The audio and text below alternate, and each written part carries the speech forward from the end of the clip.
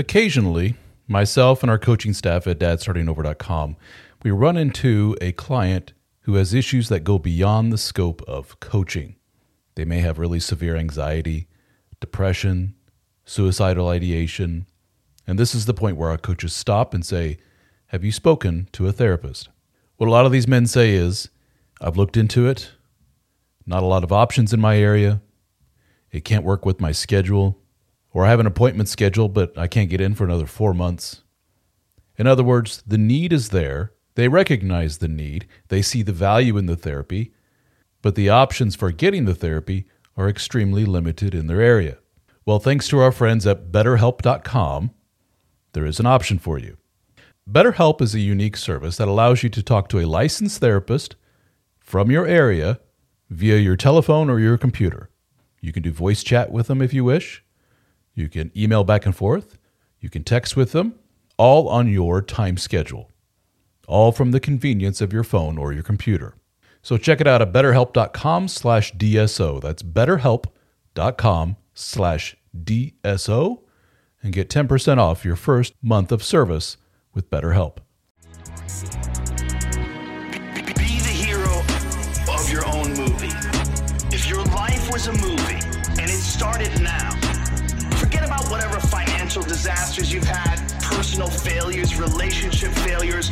What would the hero of your life's movie do right now? Hello and welcome to Dad's Dating After Divorce. My name is Jude Sandoval and I am one of your hosts and the founder and creator of the Divorce Advocate community. And my colleague here is... My name is Ralph, but I go by the pen name DSO, which stands for Dad Starting Over. I'm the founder of dadstartingover.com and the men's group called the DSO Fraternity. And I've also authored several books, including the popular one titled The Dead Bedroom Fix. And today, our guest, I'm unbelievably excited about. I've followed him for many years and have had a great conversation with him on my podcast in the past.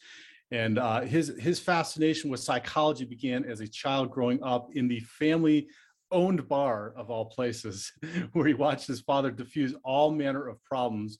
And he knew then that he had found his calling. He earned a BA degree in psychology and communication from the University of Colorado at Denver, as well as a doctorate in clinical psychology from the University of Denver. His clinical training has included the treatment of trauma, substance abuse, and traumatic brain injury, and he took an early interest in treating anxiety disorders and working with couples. He's been in private practice since 2008, and he's the author of several books, including the one we're going to be primarily discussing today, which is The Tactical Guide to Women: How Men Can Manage Risk in Dating and Marriage. Welcome, Sean T. Smith. Well, thanks for having me, guys. I appreciate it. Yeah, thanks for being here. And Sean, you're wildly popular across the internet. I don't know. I mean, I'm sure you might know that a little bit. And I found you years and years back, and I follow your blog and follow your website, and I've read your book. This book is absolutely phenomenal. Like I was saying offline, that it should be basic reading for any teen male that is starting to date, or a young man that's starting to date. But it is definitely one that I've recommended multiple times on my show, and also to men in my private practice as well. And so tell us a little bit about yourself, and then kind of what led you to write this book. And I know you also have a companion book for women. Yeah, what led me to write the book, and thanks for pointing out that, I would also like to see young men read it, because part of my motivation for writing the book was to cover the things that I wish someone had told me when I was younger. And the reason I wrote the book was, as you mentioned, I've been in clinical private practice for a long time now. And something compelled me when I was working with men early in my career, and they would talk about relationship problems. I just started wondering, who taught you about relationships? Who taught you how to pick women in relationships? And the answer invariably was no one. We're left to sort it out for ourselves, and that usually involves a whole lot of mistakes. And so the reason I wrote the book is to just hopefully just cut out some of those mistakes for anybody who is looking for a little bit of strategy. Right. That's man, I saw Ralph shaking his head, and I was definitely shaking my head, and it's not something that's it's not something that's taught in school. And if you don't have a strong male figure, which I would argue that these days we have less and less of, unfortunately, then you kind of learn on the go, and then you end up being me in my 50s, still making mistakes, and going back to your book and referencing like chapter 6, personality disorders, and how to deal with somebody around that. So our stability, right? That's chapter 6.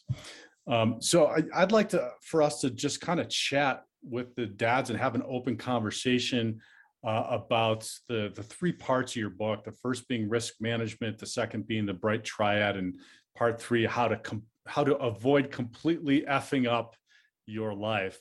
And maybe through each of those, I know that first part really talks about self-development, and take us through that so that we can give some tips to the dads that are getting out there again after their marriage ends, and how we can help them to kind of mitigate some of the risks that you mentioned quite often and throughout the book.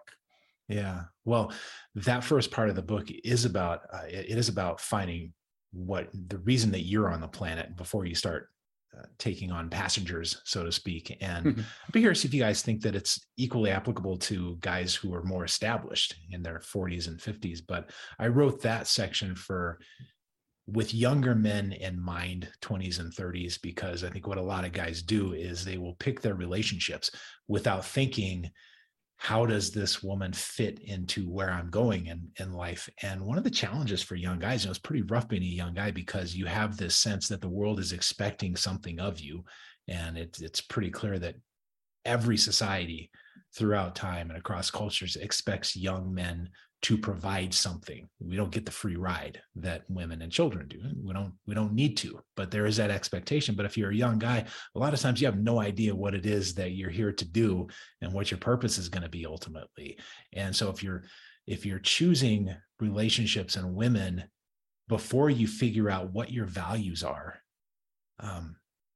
you're kind of setting yourself up for a lot of conflict down the road, because the values will start to collide, and your sense of purpose will start to collide with what her sense of purpose is, unless you happen to get lucky and you pick someone that it turns out aligns with you. But luck is kind of iffy strategy. But I'd be curious if you guys think that that's something that older guys, 40s and 50s, 60s, coming out of divorce, do you think it's a equally applicable question? Yeah, I do, if I may. It's interesting that what we're describing, and if you agree, Sean, or not, is a very pragmatic way of looking at relationships. Does this person fit? This is what I, as a man, prescribe for the ideal mate, and she needs to fit in these parameters. That is ironically something that I think women innately do when they're looking for their man. Is he going to be a good provider for me? Is he going to be able to protect me? Is he going to be fill in the blank? While for men, from my experience, it is basically, is she pretty enough? Not too pretty, right, because that scares a lot of men off. Ask any supermodel type person. And does she like me? And that's about it. Yeah. And a lot of men think, I found my soulmate in math class in 7th grade. That's it. Is she pretty, and does she talk to me? Pretty, and does she talk to me? That about summarizes it. So we're telling these men post-divorce, that old playbook that you had, that is a big reason why you got in this mess that you're in the first place in your 40s and 50s. So it's a different world, dude. And frankly, it's some people think the rules are completely different now, and this is a completely different landscape that we're in with dating and everything else. I need to go into this with a new mindset. Well, technically, you needed to be in the same mindset some 30 odd years ago when you met your first wife. The rules, I guess the ground rules haven't necessarily changed. So if you want to have a good dating life going forward and possibly find Mrs. Right, you're going to need to be a little bit more pragmatic about this thing and look at this. You don't want to say a cold point of view, but not an overly romanticized point of view, I guess is a better way of saying it. Yeah, I think you use the word pragmatic, and I think that's the right word. There's a couple things in what you were just talking about. One is your old patterns, your own playbook, as you said, your way of doing relationships, the way you organize yourself around other people. That's one. And it's a big one for guys coming out of divorce, because you hear that the rate of second divorces is higher than the rate of first divorces. And the rate of third divorces is higher than second divorces. The more times you marry, the more likely you are to get divorced. But there's a huge caveat to that. The guys who figure out what they brought, just objectively, what they brought and what the other person brought, because it's easy to err on the side of the other person's the bad guy or I'm the bad guy. Guys, people will make those two kinds of errors. So if you can get a reasonable assessment of what you brought into the relationship without taking on too much or too little responsibility, then your chances of succeeding in the next marriage skyrocket. And I don't have data for that. That's just sort of my clinical observation. But then the other piece, aside from your relationship patterns and your playbook, is your vision of the world. And I don't know if you guys are familiar with Thomas Sowell. He's an economist, but he wrote one of his many books is called A Conflict of Visions. And in this book, he talks about two ways of viewing the world. And it's not the only two ways. It's just the only two ways that he talks about in this book. And there's the vision that aligns roughly with Democrats and the vision that aligns roughly with Republicans. But what he's saying is that beneath your political orientation is your philosophy and your ideology, and beneath your philosophy and ideology is your vision and the way you see. It's basically the way you see other human beings and the way you see the world should be. And your vision of the world, taking it away from the realm of politics, the way you see the world informs every decision that you're going to make, from your view of money to your view of education to the view of how you're going to raise your children. And if your vision is not aligned with her vision and vice versa, then you're just setting up a field of conflict for everything that comes along, and not even really understanding where that conflict is coming from, because our vision of the world is so transparent to ourselves, because we're the fish in water. Basically, we can't see our vision of the world unless we start thinking about it. So getting a clear sense of where your values lie and where her values lie. I think when I've worked with older guys coming out of their first marriages, that continues to be an issue for them, that they haven't really thought about their values and their vision of the world and how that may or may not sync with somebody else's values and vision. Yeah, and you covered a lot there, and I wanted to go back to your first point too, which was take the time to learn to understand what you brought to the relationship, what your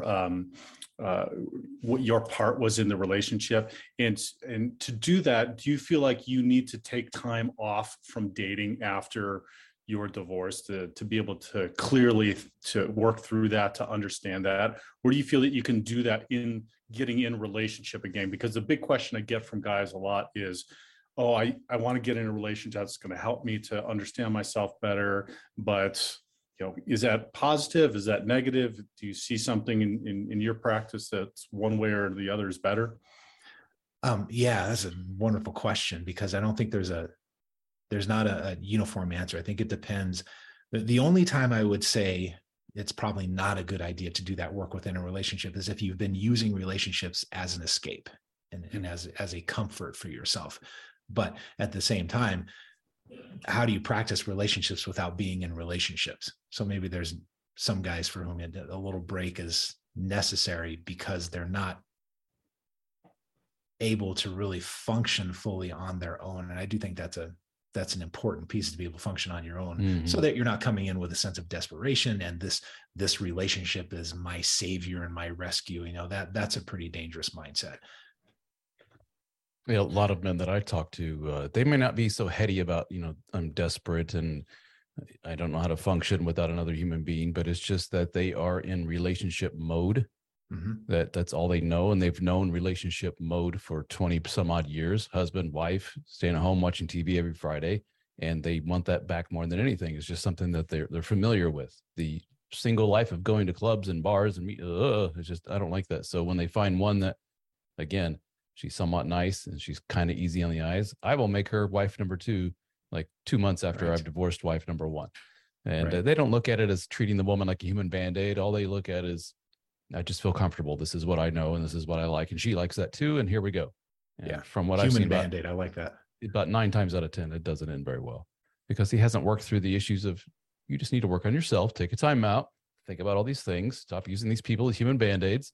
Sure enough, there's a codependency thing going on here. You need to, what's wrong with being a single dude and date around for a while if you want to do that? But with the caveat of also there's these other guys that when I say just date around for a while, as soon as they find one, they wipe the slate clean of other dating candidates and say, I'm going to focus on this one, and it's only this one, and they get their heart broken and they go back into their cave and hide for a while because they're heartbroken again. So I guess a case could be made. Jump in the deep end of the pool, learn how to swim, or just take your time, figure out, what's going on between the years and get that straight first.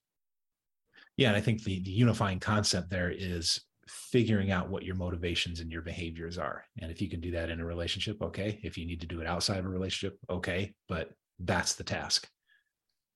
Yep. Yeah. And what you described, Ralph, was exactly me. I just was in relationship mode, got back into another relationship. That one didn't work. Got into another one. That didn't work. Got into another one. That didn't work until I finally said, oh, okay, there's a common denominator that was working here. And that's me not knowing what it is that I'm bringing that's causing all these relationships to fail. And so I need to stop. I need to really take some time and then really go through I call it the seasons, going through a full year of seasons by myself with my family. And I feel like that is a particularly good way to go about it, like right after a divorce, when we're talking with dads and I'm a dad, in being able to adjust to a new life with children as a single father, et cetera, without having a distraction of another romantic relationship in there that might be so heavy for you. So comment on that, Sean. Without the distraction of another relationship. Yeah. So it sounds like what you were doing is you were doing that work of figuring out your relationship patterns. And it sounds like if I'm hearing you right, that for you, it needed to happen outside of a relationship. Yes, for sure. Well, I needed to do what you said, which is really take the time, understand what I value, what I want to create my vision and direction for my life, and then be able to create that life, and then bring somebody in that can complement that and be part of that without me having to do that in the context of the relationship, of that being part of it. You know what I'm saying? Yeah. Or the driving force behind it. Yeah. Yeah. A relationship can be very distracting from your overall quote mission as a guy.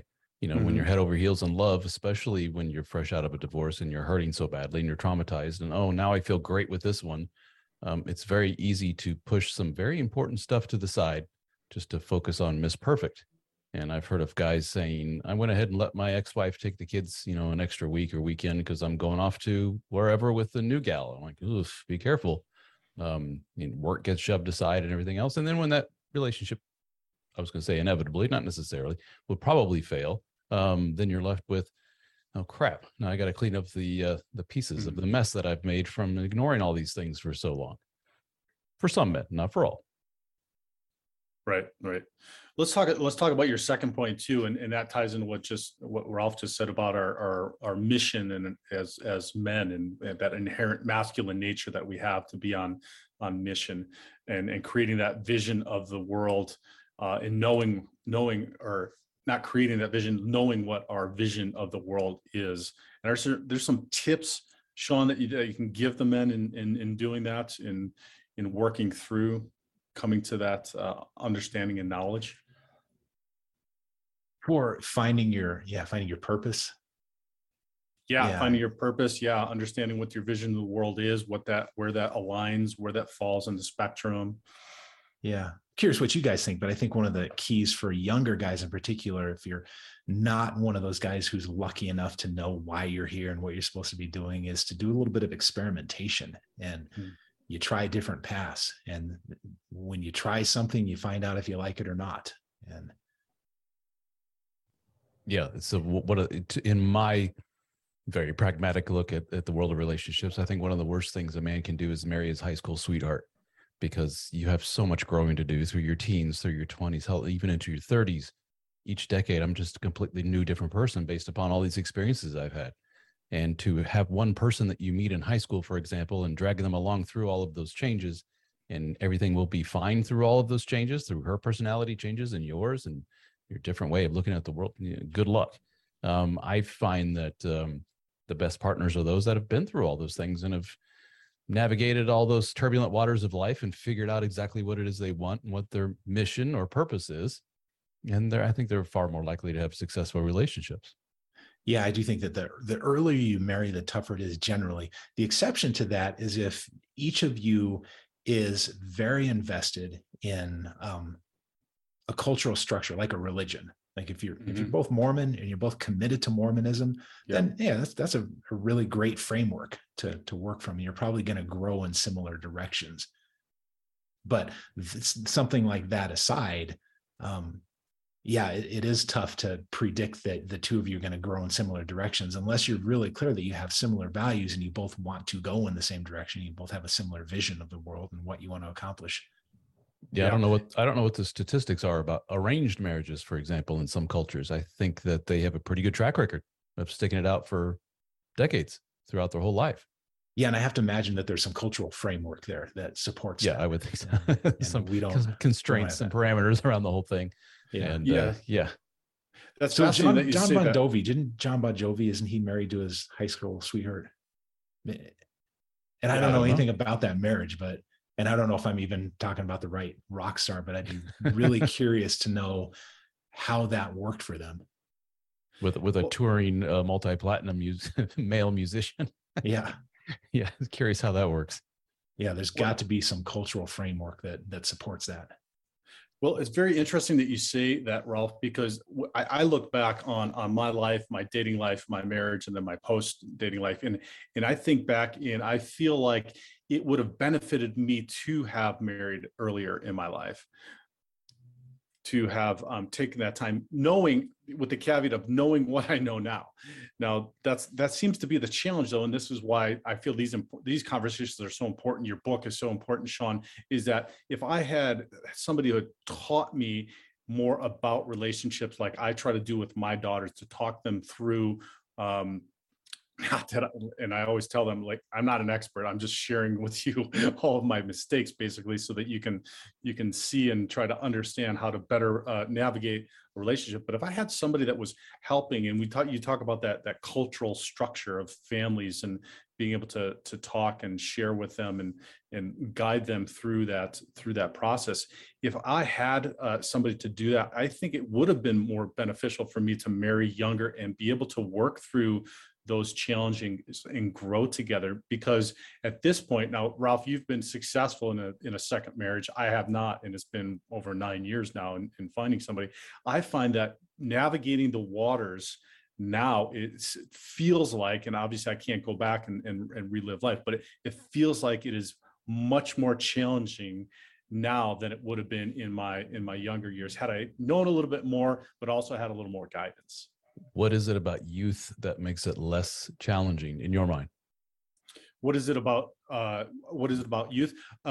What it is about youth is those experiences can be problematic to pair bonding, that can be problematic to creating an environment and a life with somebody. If there's, and I think maybe some of this has to do with trauma, childhood trauma, unresolved trauma, a lot of the stuff that you talk about in your book, Sean, with personality disorders, stuff like that, that mitigating some of that on the back end is because of the experiences that they've had in that time frame.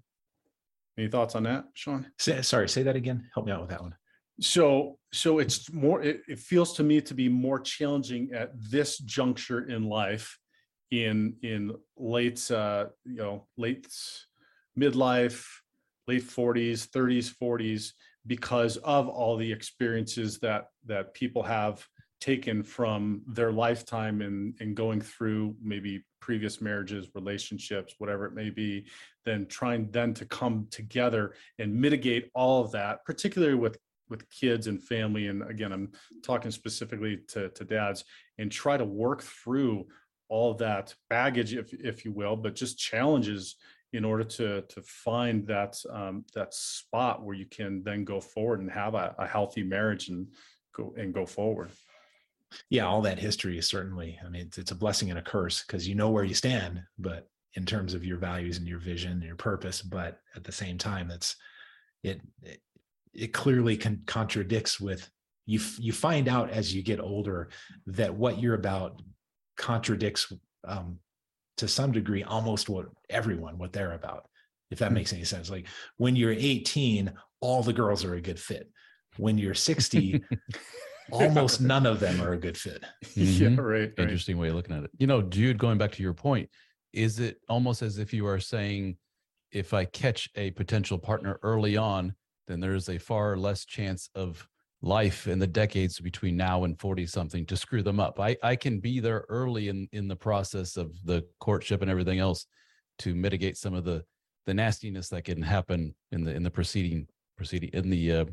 the future decades, in the decades coming up. Is that what you're saying basically? Is catch them early and I have a better chance of molding them to the relationship that is best? Or not necessarily molding them, but building together. So the mindset would be building together rather than a remodeling project. To use a guy analogy, construction analogy, that you'd be building something together. And while that is challenging, right? Because there's who knows where you're going to go, who knows what your passions are and your personality changes, etc. You can do that and build together. And if you're proactive, I feel like it's easier to do than going back and doing a remodeling project. I have a background in construction. It's easier to do a new build than it is to go back and remodel or scrape and do everything. I think this is an excellent point to build on, to keep with the construction analogy. Sean, would you say, let's say, when you look at the spectrum of things that could happen to a youngster that will affect them in the future relationship wise, trauma, abuse, whatever it may be, are the chances that, let's use the age of 18 years old. You meet a gal at 18 versus you meet her at 40. Jude, you would say, man, I wish I met this gal at 18. It probably would have been, quote, easier. Well, Sean, is it in your clinical experience that even 18, buddy, you're probably a little late. You need to catch them when they're more like 8 or 9 years old, because we're setting, we're imprinting a lot of things throughout adolescence and childhood and puberty and so forth. If you're thinking catching them at 18 is going to make things better, not necessarily. Where do you think? It's such an interesting hypothetical. If the person that you meet at 40 was a different person when they were 18 and they grew to get where they are, and would they have been a good fit at 18? I don't know. That's an interesting hypothetical, but I do. I like this concept of building together. That I guess the ideal couple is that they both come from someplace where good relationships were modeled for them, meaning they learned how to handle conflict and come out the other side, and they learned how to build things together. They learned things about shared values and so forth. So if both parties have that, and if both parties are on board with the other party's values, either because they were intentional about it and thoughtful about their choice, or because they got lucky, and they both want to build the same thing, then I think when you're in your 20s and you want to build a family, that's the ideal situation, because you've got the energy, and that's when we're supposed to be building families biologically, is early 20s. And so if you have all those things by way of foundation, then you're going to build something together. And frankly, I think this is how we don't really count successful marriages very well. My sense is that most marriages that start off that way with good shared values, either through intention or through luck, that most marriages work out pretty good. And part of it is they've built something together. And so it's not that they're each growing on their own, it's that they're influencing each other, and they're becoming more and more like each other as they go along in terms of values and purpose. Mm-hmm. I often use long-winded answer. Sorry. No, I often use in my writing and stuff. I break it down and make it a little bit more technical in saying, when you're looking for a partner, you want to make sure that they have the disposition, personality, and skills needed to make a long-term monogamous relationship work in today's framework, in today's society. It's a little bit different than it was 20 years ago, for sure.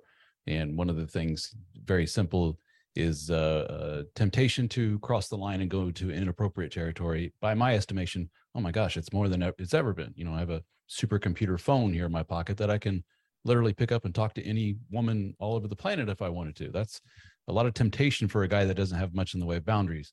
Same for the opposite sex. So I say, look for somebody that has those shared values, if you want to call it that, or as I say, the skills and the know-how to navigate.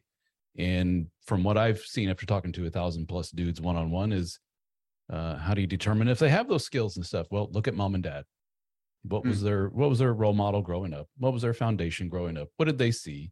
You know, if you talk to a gal and she says, oh, my mom, she's a narcissist alcoholic and my dad left and he abandoned the family and stuff, she's probably not going to have, as terrible as to say, the chances are she's not going to have the relationship skills that a woman who says my mom and dad are the most loving, sweet couple ever, and they've been together for 50 years and they're amazing. I hope to be like that one day. You know, if you're a betting man, what you're going to go with is being the potential good lifelong partner. Yeah, certainly easier for the second example there. Yeah. But yeah, that's been in the tactical guide. I talk a bit about emotional maturity and looking for exactly what you're talking about, the skills to navigate conflict and temptation and that sort of thing. And one of the biggest elements there is time, because people can make a good impression for a while, but it gets harder and harder to maintain an illusion. And so with time, you're able to look at all kinds of variables, like what is their family like? If their family had some troubles, did this person do the work to overcome them? What are their friends and what are their friends like? And how do their friends relate to them? And what's it like to travel with this person? And what's it like when this person gets really pissed off at me? Do they handle it like an adult or they handle it like a little kid? And the more time you spend with somebody, the easier it is to get a baseline of their behavior, their maturity, their stability, their mental health.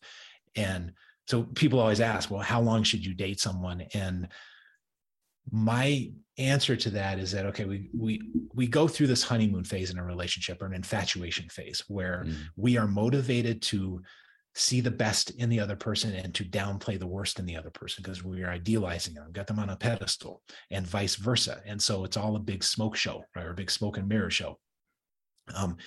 We're not seeing the world correctly. And we know that this shows up in brain chemistry. Like there's some really rough indirect measures for how the brain changes when we're in that infatuation phase with somebody. And we're literally under the influence of different brain chemistry. We've deviated from our baseline. So my answer for how long to date somebody before you start making big decisions is wait until you get to the end of that infatuation phase. And you have a good indication that you're getting to the end when the other person starts to become three-dimensional to you. In other words, they're not always perfect. And all the little things that you used to find charming, like how much time she spends getting ready to go out, now it starts to get a little annoying because you're always late. And so you start to get the other side of them. That's a good indication that you're coming out of that infatuation phase. And then just as a nice round figure, I suggest a year after that, because now you see them a little more clearly. You haven't seen them clearly up to this point. So why not study them for a year and vice versa, and make it very well known that we're studying each other here. And during this time, we are not going to get entangled with puppies and leases and shared cars and all the things that make it difficult to step away. Yeah. That's now we're talking to the 40-somethings that I talk to who I met a gal and 6 months later we are mixing our families. We're talking about buying a house together. I'm like, oh, dude, add on another year and a half to that. And maybe, and a lot of men, their eyes get big when you say that, like, what? No way. It's like, yeah, I gave it almost 4 years with my second wife before we tied the knot, from knowing each other and dating for almost 4 years. Yeah. We went through trauma together. We saw the good, we saw the bad. We had our holy shit moments, as I call them. I saw how she dealt with it. She saw how I did. We worked through things, and lo and behold, I'll be damned, we're a pretty good partnership. There you go. That's how you do it. But you can't rush that process. You can speed it up a little bit, for example, by traveling with somebody that will bring up a little bit of tension and stress test the relationship, but you really can't rush the process of seeing how they react to the natural world. Yeah. Sean, I don't know if you're familiar with Scott Stanley's work at the University of Denver, and he has a great book called The Power of Commitment, where he talks about that, how we backslide into relationships. And we get the puppy, we get the lease, we get the bank accounts, and then we're like, oh, maybe we should just get married. Yeah, his research was a big influence on that point in my book. He talks specifically. The word entanglement is his word. Entanglements are things that make it hard to back away from a relationship, and then the momentum carries you forward. And then that is saying, you're at the altar and thinking, "Holy shit, how did I get here?" Right. Intentionality is huge, particularly at this point in our life, being dads and having children that will be impacted by the choices that you're going to make in this next romantic relationship. And that's something that I feel like we need to take great care around, because they're getting to see now this can be an opportunity. This can be an opportunity for modeling a good way in which to get through this challenging time and do the work on yourself, and then potentially find another relationship that then you can model that's more positive than the one you may have had with your ex, or it can go the other direction, which is a train wreck, and you just continue creating trauma and difficulty and challenges and showing the wrong way in which you should do that for your children. So it creates this generational thing. Not to put too much pressure on everybody out there listening, but it is an opportunity if you do it the right way. Yeah. And it's a lot easier to handle a train wreck if you haven't shacked up. Yeah. Yeah. Yes, exactly. Well, let's talk a little more about that, because that's you mentioned maturity, and that's one of the part two, the bright triad. Tell us about some of the other other two parts of the bright triad. Well, there's maturity, which is what we've been talking about, ability to handle conflict, Right. and so forth. The ability to act like an adult when things get difficult. I talked about clarity, which is how clear is she about her intentions? Meaning, does she know what she wants out of life? And really importantly, can she state what she wants assertively with you? Because guys get in real trouble. It's easy for women to become martyrs in a relationship, and it's easy for men to let them become martyrs in a relationship. And I've seen this pattern, God, I don't know how many times, where he'll play along as she is putting her interests on the back burner for him. But of course, she's going to get resentful eventually. So clarity has a lot of layers to it. From, can she tell you what she wants in the moment, so that you're not trying to figure it out, and you're just muddling around trying to figure out what's going on. Can she assert what she needs in the relationship in a larger sense? Like, what does she want from you in terms of your time and attention and so forth? And also, where's she going in life? Because she's not clear about, does she want kids? Does she not want kids? Does she want to work? Does she want a career? All these questions that women are told that they can have it all. Men are not told that we can have it all. And we know that we can't have it all. But women get this message: you can have it all, girl. Yes, queen. Right. You can slay it all. And it's bullshit. You can't have it all. You have to make trade-offs in life. So is she clear about the trade-offs that she's making? And does she understand that she's making trade-offs? So there's that component of clarity. And then I talk about mental health. And I outlined some of the garden variety mental health problems that men and women deal with in the book. And I talk a little bit about personality disorders. I'm very careful to point out that we have to be really thoughtful, and it's a bad idea generally to diagnose our significant others having some kind of personality disorder. Because if you look around on Instagram and Twitter and social media, every woman's ex-husband was a narcissist, and every man's ex-wife was a borderline, and that can't possibly be the case, because we know what the base rates are. So it's really easy to blame them. But at the same time, it is really important to notice, to be able to recognize the patterns that accompany these personality styles. And I prefer personality style to disorder, but for reasons that we can talk about if you want. But I think one of the main points in that discussion of mental health is that her struggling with something like depression or anxiety or substance abuse or just the garden variety stuff, that's not a rule out in my mind. Maybe it's a rule out to you. I don't tell anybody how to run their relationships, but I think a useful way to think about those kinds of problems is, did she handle it? Because if a person handles that kind of problem, they actually come out the other side a better partner than they would have been if they had never faced a difficulty and learned how to overcome it. So this, it's not necessarily the absence of mental health problems that you're looking for, it's how they handle them, because everybody's got something going on. Yeah, and to your first point about the clarity, that is what you just described and what you just shared is kind of the opposite of the new age thought, David Deida, love through it and love through her ups and downs and emotional waves and back and forth, and be the strong man and rock and foundation. And it's just crap, because they had needed to do the work to understand themselves, and we can't be the ones that do that work for them or figure that out for them. If we're doing that, that's a huge problem. Exactly. I was just talking to a gentleman today who, after doing this for so many years, probably has the worst example of a textbook narcissistic personality disorder wife. I'm not a psychologist. I can't, diagnose her, but boy, she was checking every box there was. Just a very, very broken person. And she was just really making this guy's life hell for like the last, I think, 10 years or so. And they have 3 kids, and he's just telling me all these stories, and I'm just sitting back like, oh my God. And he has gone to lots of guru types that he saw online, and he books and spends a lot of money with these guys. And he's telling me the general consensus from all these guys is basically, you need to be a more masculine person and lead more and create a framework where she can be more soft and feminine. And I say that may be the case for some guys with 1/1000th of the trauma that you have experienced through this woman. This woman just needs some serious professional help. And she did so 10 years ago. And the woman, obviously, she came from a mother who was narcissistic. The father left, just very textbook stuff, and she never ever got help with it. And here he is, and he's suffering as a result of this. And everyone is coming back to him, telling him, you just need to work harder, dude.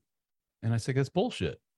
You need to work hard for yourself. But in this particular case, and in a lot of cases like it, it's a 50-50 thing. And she has never, ever raised her hand in all these years and said, I need help. And I said, it's never going to work then, unless she does just that. And by the way, if she does eventually raise her hand and say, I need help, you're in for years of pretty intense work on her part. And can she string those years together and make it work? Good luck. Good luck. But he's still sticking it out and hoping, fingers crossed, that things turn around. So this guy has the belief that if he works hard enough, he can make this relationship work. That's a very common refrain amongst men right now. Yeah. Yeah. That's a very common refrain amongst a lot of men I talk to. That was me in my marriage. I could love through it. Love conquers all. And I just keep working hard until I just beat my head against the wall so many times. And you say it in your book, Sean, you say definitively, if they're not willing to do the work, then that's a sign that you can walk away. It's okay to walk away if they're not willing to do that. I'm paraphrasing, obviously, but speak to that. No, I think you phrased it well, that if they're not willing to do the work, what are we talking about here? Right. You're going to be able to do the work of 2 people, and one of them who's not working at all and actually may be motivated to stay the way they are. Yeah. And actually get in the way of you trying to improve yourself and so forth. With this guy, every time he tried to, lift a finger to improve his self, the wife was just this fine-tuned machine of, I see what you're doing there, and you're purposely trying to hurt me. No, I'm just going to the gym. I'm just going to therapy. Yes, you're doing so to hurt me. I know you are. And, just awful stuff. And I feel for the guy, but I hear that far too often, which goes to a larger picture question, if I may, of there is also a giant online presence of men right now, not necessarily our age, 40s and beyond, younger guys too, who are listening to everything that we're saying about what it takes to make a relationship work, finding a woman, and they're hearing a lot of work. Mm-hmm. And their eyes are just glazing over saying, dude, I don't know if it's worth it. And they're just literally backing out of the relationship game. Mm-hmm. And they call themselves MGTOW. I don't know if you're familiar with this. It's a very loosely organized group of men going their own way. And the other variations of whatever you want to call that, a movement, if you will. Yeah. And boy, they can't shut up about it. They don't see the reason for this. They don't like the idea of interpersonal relationships. They see no upside. It's, just all risk and no reward. And they evangelize this to anyone who will listen over and over again. And they just, thoughts on that, Sean? Yeah, there are a lot of wounded guys out there trying to spread their misery. And that's a cynical way of stating it. I don't know, they're actually trying to spread their misery. If I give them the benefit of the doubt, they're trying to warn other guys that. Yeah, they're evangelizing. Yeah. And trying to save other guys from pain. But there's also a very self-centered component to that where, I don't have to be alone in my pain if I can convince you that the world sucks too. So yeah, there's a lot of wounded guys out there, and some of them are gurus and that charge a lot for their services and build these online communities of men. And But I'll set that aside. To your other point about men getting this message that it's all work. Yeah, I see it in the David Deida stuff. And David Data's got a lot of good positive message to offer that around female nature and male nature, and that you can coexist peacefully with this, I think, is part of his message. But there is also this component you're talking about where if you just work harder, you'll make it work, which is that's a very masculine trap to fall into. If I just work harder, I can rescue this girl, I can fix this relationship, I can change the world in terms of, I can change her world. But also from my profession of clinical psychology, and there's two sides to my profession. There's a clinical side and there's the research side. And the research side gets all the press because they do the study and so forth. And they're almost like two entirely different professions, because we're mechanics in the trenches and they are thinkers in the ivory tower. And they if they're good communicators, they can get a lot of press. But the way the research side of my profession treats men is absolutely disgusting. It's shitty. It's repulsive to me. For example, there was a recent blog post on Psychology Today, and I forget the author's name, but he's a psychologist, and I don't know his resume very well. I don't know if he's more of a clinician, actually, I think. Then it doesn't matter. He's a psychologist. And his message to men was, women are expecting men to come in with good relationship skills increasingly. They have ever rising expectations. And so men, you just need to step up and you need to do better. Now, he didn't have any specific recommendations on how men can improve their relationship skills, whatever that means. He didn't even really define what that means. So his message to men is, you're doing it wrong. Shame on you. Do better. No recipe, no specificity of exactly what men are doing it wrong. It's just this message of shame, work harder, shame, work harder. And so guys are getting it from all sides. They're getting it from my profession, which treats men like a disease.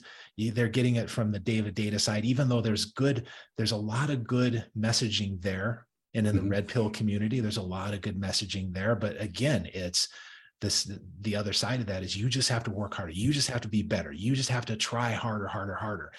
And it's the male trap of trying to rescue writ large on a societal scale. So who can blame guys for joining MGTOW or for becoming incels and saying, like you said, it's all risk and no reward? Well, Sean, I would even posit that we're doing that at a young age with our young boys in schools, teaching them, saying, be more like a girl. Be quiet and don't embrace your masculine nature of rowdiness and running around and jumping and being loud or taking risks or any of that stuff that is masculine nature, and telling them, be more like, sit quiet and be more like the girls, or obey or be obedient. And then so now we have, I would say, more than one generations now that have grown up like that, because that was part of my issue is, it's not good to be a male. It's not good to be masculine, to achieve, to just have that aggressive nature of challenging life and going out and getting it.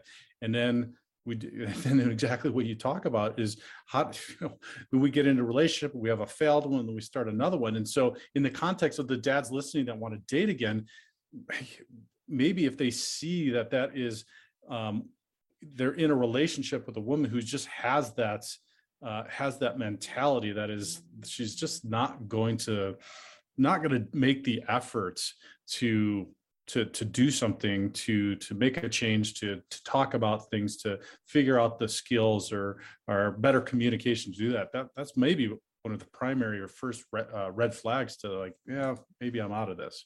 Yeah.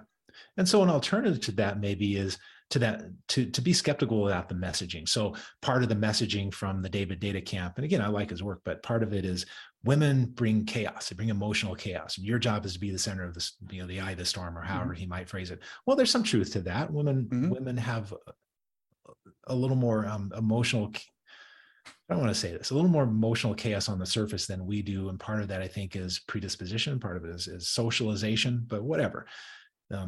Women are going to bring a little chaos in your life. Any human being will, but women will bring a little chaos in your life. So, okay, that's a useful message. Part of the message from the red pill community is women never take responsibility. Okay, well, maybe there's a little truth to that. Maybe societies don't hold women to the same level of accountability to which they hold men. There's some truth to that. But the flip side of that, and what gets lost in all that, is that there are women out there who do take accountability, who are growth oriented, who are attentive to their relationships, and they care about people and they want to feed people, spiritually, physically, however you want to put that. There are good women out there. And that gets lost if you get sucked into any extreme version of these messages. Right. Yeah, absolutely. Which would take us to, how do we avoid completely effing up our life, which is the last part of your book. And I love that title, but a couple of tips for completely the next relationship I'm in, Sean, how do I absolutely positively avoid completely effing up my life in that relationship? Honestly, I'm having trouble recalling what I wrote in there, but off the top of my head, the thing that comes to mind is just being aware of your own relationship patterns so that you don't just keep repeating them. Yeah. So avoid the most common blunders in safety and mastery, which is the one that I like the most. I wonder what I said there. Safety and mastery. I was talking about relationship skills, right? Yeah, exactly. Mastering yourself and mastering relationship skills and getting better, which kind of goes to what we were talking about in being in relation with others. These like Ralph was talking about the MGTOW and the others that say avoid the relationships. Like, we're meant as human beings to be in relation with each other, and so avoiding all of that, it strips us of an opportunity to fully live our human experience and be able to grow mentally, emotionally, physically, spiritually. So doing that, being in a relationship, helps you to start, like anything, mastering yourself, mastering your relationships. And as men, I feel like that's an important thing to continue to be involved with. Yeah, well, as a father, if you want to know about yourself, have a kid, because you will find out about yourself things that you won't find if you're not in a relationship. And I know guys, I'm sure we all know guys who are what the MGTOW aspire to be. They just, they're not interested in relationships. But the thing about them is they don't go around talking about how they're not interested in relationships. They just don't have a relationship, and they live their life in other ways. But if you really want to find out what you're made of, then in that realm, then you get in a relationship, maybe you have kids. But to pick on us a little bit, and I preach much the same thing, but I'll tell you, I can see where that would put pressure on men. We're basically saying, if you want to see your full self-actualized version of yourself, it must be within the framework of a relationship. Yeah, I don't know. I would back. Yeah, if I said that, I'd back off that message. Well, that's kind of the language that we all say in a way. So you don't really unless you have a kid, you don't really know yourself that well. If you want to, experience life to its fullest, you do so when you're in a relationship with another, et cetera. So I think that puts pressure on some men to say, shit, I better find a relationship fast. And they overlook a lot of the things that you point out in your book, a lot of things that I say about, hey, red flags to avoid. And they just, put their fingers in their ears and say, la, la, la, I need to be in a relationship. Otherwise, what's this life for? What's my value as a man? And that's when you get into some trouble. Yeah. And I don't make value judgments, not because I'm trying to be the middle of the road guy. I just don't make value judgments on how other people live their life. So if a guy wants to have family and kids, cool. If he doesn't, cool. It just so happens that you will learn more things about yourself. You will learn things in a certain direction if you have family and kids that you won't learn if you don't. I mean, that should be obvious.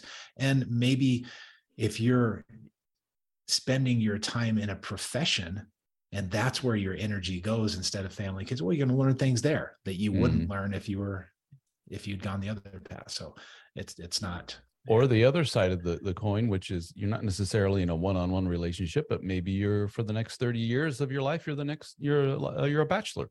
Yeah. You have 4 or 5 gals that you're dating casually. Maybe that's your model for life. And that can be fulfilling for some men. And some men may end up saying, I'm actually, after being married once, twice, 3 times, I realized I'm more wired for this. Unfortunately, I had to go through all of that to realize that, but this is who I am. And I don't think there's anything wrong with that. Unfortunately, there's parts of society that shame that out of men. And I was actually in a meeting, this is years ago, where they were talking about possibly promoting a young man he was in his 30s, to some bigger position. And the guy goes, yeah, but he's not married. And he winced. And the other guy goes, ooh. like ever? And he's like, no kids, no wife, nothing. He goes, yeah, I don't know. And I'm just back there like, what the hell, guys? What does it matter? And to their point, he's not as dependable. He's going to be a loose cannon. He's going to be a wild man dating and everything. We got to worry about him. Who knows what the thought process. Yeah, but that's just kind of, you hear that a lot with a lot of people. Like something's not quite right. I think maybe women even get that worse. You know, if you got a 40-something-year-old woman who's never been married, everybody goes, uh-oh, what's going on there? Yeah. So it's crazy cat lady. Yeah, crazy cat lady. That's right. The wild ant. Yeah. The only thing I would caution guys is if you're going to go that path of no family, no kids, just be attentive to the fact that someday, if you're lucky, you're going to be 70, 80, 90 years old. And you're not going to have that component of your life. And if you're cool with that, then cool. I have no value judgment about that, but don't ignore the question. Yep. Exactly right. Sean, thank you so much. This was such a phenomenal conversation. Ralph, do you have any other questions, any other comments? No, sir. This has been a pleasure. I apologize. I have not read the book, but I plan on it. Absolutely. But no need to apologize. There's a lot of good books out there. There are. That's one thing I've noticed in a psychological point of view here, or left turn here, is that, wow, men love to read these nonfiction books when it comes to how to better navigate the relationship world, how to be a better man. I know dudes that have read like 30, 40 some odd books on this topic. I'll tell you a quick story about that. Describing me. Well, it's describing a lot of guys. A long time ago, before the gatekeepers in publishing the gatekeepers came down, or that was an awkward sentence, you know what I mean? But back when there were gatekeepers, I think. Yeah. Thank you. And I traditionally published a couple of books through New Harbinger, a couple of decent publishers. And I went to my editor one time and I said, I want to write a relationship book for men. And the answer was, men don't read relationship books. Like, they wouldn't even consider it. And I have taken great satisfaction in how wrong they were about that. Because for one thing, it's just nice that they were wrong. The guys do read. The guys are interested in this, but also it's kind of nice. I had a little schadenfreude there of, I was right and you were wrong. Guys do read this stuff. And absolutely. Thank God that I self-published, because you make a lot more money that way. Yeah, there is a distinct male thing that I have noticed in myself, as well as guys that I work with, which is once they get an interest in something, and I think a lot of men who have ADHD do this, where they hyper focus on that something that really gets them going, and they just dig and dig, and they watch YouTube videos, and they read books, and they go to seminars, and they hire a guru and listen to him. And to the point until they're absolutely exhausted by the information, then they lose interest and move on to the next thing. Right. Yeah. Well, the book is The Tactical Guide to Women: How Men Can Manage Risk in Dating and Marriage. It is awesome. Highly recommend it to everybody listening. Sean, where can the audience connect with you if they want to check out your blog or your private I have practice, a website et I don't have much out there. I have a website at ironshrink.com, and I love it. That's cool name. Periodically. And then I'm on Twitter at ironshrink. That's about it. Got a small YouTube channel. Well, good. And I'll give you a plug for your YouTube channel, because your videos are absolutely phenomenal and spot on. A lot of humor, a lot of good information. So check that out as well. Your blog as well. All of your information is great, Sean. So well, thanks, guys. Check it all out, guys. And if you found value in what we shared today, please give us a star rating, give us a comment, share it far and wide, and we will see you next week. Sean T. Smith, thank you again. I appreciate it. Thanks, guys. Thank you. Be the hero of your own movie. If your life was a movie and it started now, forget about whatever financial disasters you've had, personal failures, relationship failures. What would the hero of your life's movie do right now? If you're listening to this, you're probably a guy who is interested in self-improvement. You probably consume a lot of information, like these podcasts, YouTube videos, audiobooks, courses, everything you can to learn more and help you become the best man that you can be. And if you're like a lot of men, there's something still missing. Well, I can tell you what that missing thing probably is. Quality time with other men that are on the same mission as you. Some of you probably have casual relationships with your fellow soccer dads, or the occasional beer with guys from the neighborhood. But none of them seem to be on the same page as you. Am I right? They seem content with their shitty marriages, their shitty jobs, and their expanding waistlines. They have all but given up. You find yourself talking to them about the same football teams, listening to their stories about their subpar home life, and you're getting to the point where you dread hanging around them.